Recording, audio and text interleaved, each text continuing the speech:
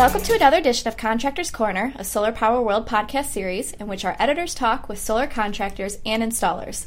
This podcast series is a companion to the Contractors Corner column in our print magazine and on our website, so make sure you look for our featured solar contractors in every issue.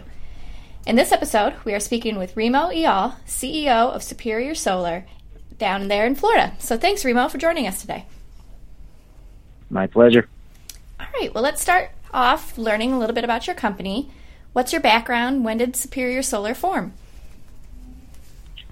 So Superior Solar started back in 1984, and Tiva Alternative Energy acquired it in 2013 and has continued its growth from then. So we're the oldest solar company here in Central Florida and have been lucky enough to enjoy this long history and many clients. Okay, so what type of systems do you guys install? Do you do PV and hot water systems? We do. Originally, back in 1984, obviously, it was mostly thermal. But over the years, it's transitioned to where now we do mostly PV, and we also do a fair amount of thermal, including pool heating and hot water. But more of our business now is in PV. Are you focused mostly on the Central Florida area? For residential applications, yes, because it obviously doesn't make too much sense to go too far from our base. But when it comes to commercial applications, we've gone as far as California, Michigan, Maryland, and the Caribbean, Bahamas, Puerto Rico, etc.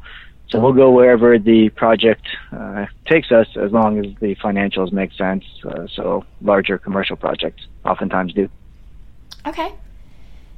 Now, since the company has been around for a while, are you finding that solar customers are more or less knowledgeable now than in years previous about solar? Definitely more knowledgeable. Obviously, the internet is a major factor. Everybody goes on and does their research, especially when you're talking about a substantial purchase. It's comparable to buying a car for most people. So they will do their research online, which we're happy about. We encourage it. We have a good position there and good reviews, so we want them to go online. But having said that, we still get lots of those customers that expect us to come in and for $80 a month, we're going to cut their bill to zero. And we have to walk them through the process and teach them that that's not really how it works, that solar is has an amazing return on investment. It's a great thing for the environment and financially, but it doesn't just eliminate your power bill completely. In most cases, and certainly not for $80. So that wouldn't be feasible. Right.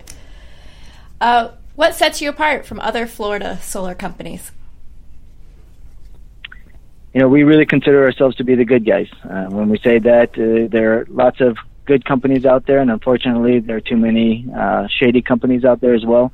But having this history since 1984 with over 20,000 clients, we want to make sure that we never ever do anything to jeopardize that. So we go above and beyond, and when there's any doubt, then there is no doubt. And we always err on the side of making sure we make things right and take care of the client.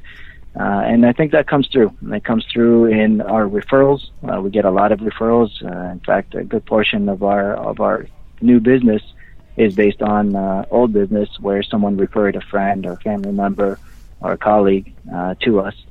And it comes across in our online presence and our positive reviews, etc. Okay.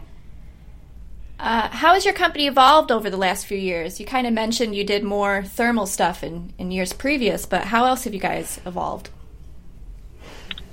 We are doing a lot more PV today than we used to in the past. Another aspect of it is we do a lot more financing than we did in years past. If you're dealing with a $4,000 or $5,000 solar pool system, financing is not needed nearly as often. But when you're dealing with a $20,000 or $30,000 system for electricity, then many more people will require financing. So we certainly do a lot more of that. And we like to call ourselves a techie solar company.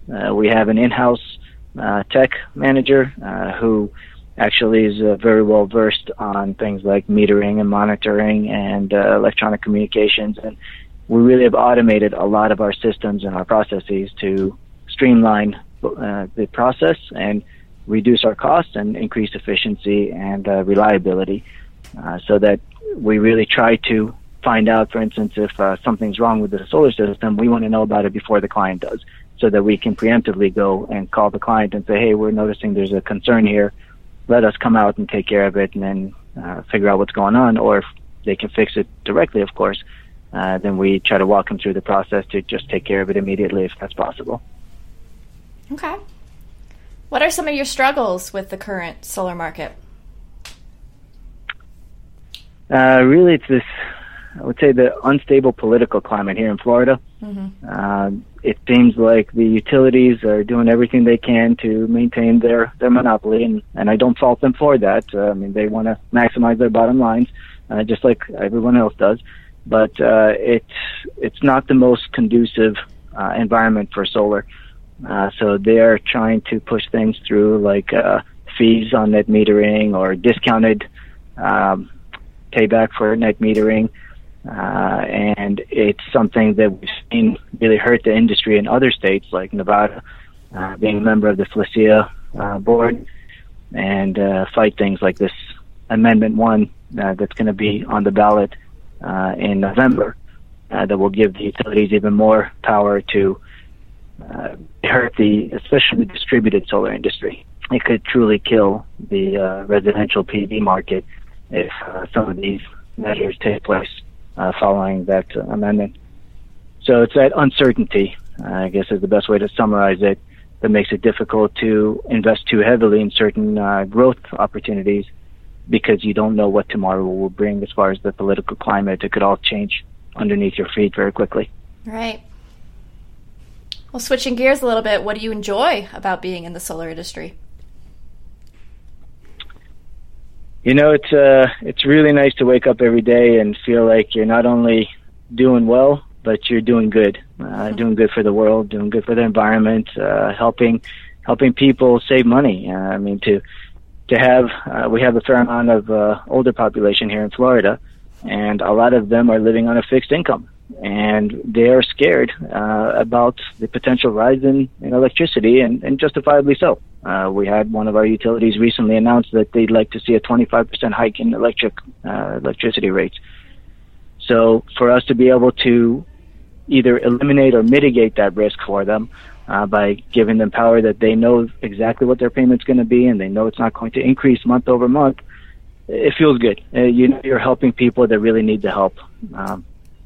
And of course, it feels great to know that we're doing our part to try to slow down this whole global warming effect that we see, especially in last month. I know across the globe, last month was a record hottest month we've ever had in the history of tracking temperatures around the world, and it's just scary. It's scary to see this stuff. So at least we're doing our little piece to try to mitigate that a little bit. Yeah. So where do you see the solar industry in the near future?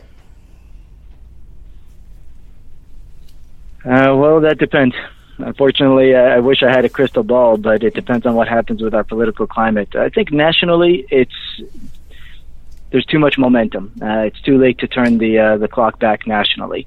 But in Florida, we could certainly hit some pretty big hurdles if this amendment goes through, and if the utilities or the PSC allow some of these potential extra fees and hurdles to be set in front of us, and that could really make the bottom fall out of the industry here in Florida. So it really highly depends on whether we're successful in our efforts to just keep it fair. The other industries, the gas industries and oil industries, have had lots of subsidies over the years, and lots of tax breaks that they still get until this day. So just to give solar the chance that it deserves, because it's obviously made some great headway, I hope that will come through. I hope that we'll actually get there and allow solar to go ahead and prosper for the many years that it can. Mm-hmm. Well, great. That was a lot of great insight, especially into Florida. So thanks, Remo, for talking with us today. That's really my pleasure. I appreciate you having me on. So this has been another edition of Contractors Corner, a Solar Power World podcast series in which our editors talk with solar contractors and installers. I'm Kelly Pickerel, Associate Editor of Solar Power World magazine. Thanks for listening, and please tune in next time.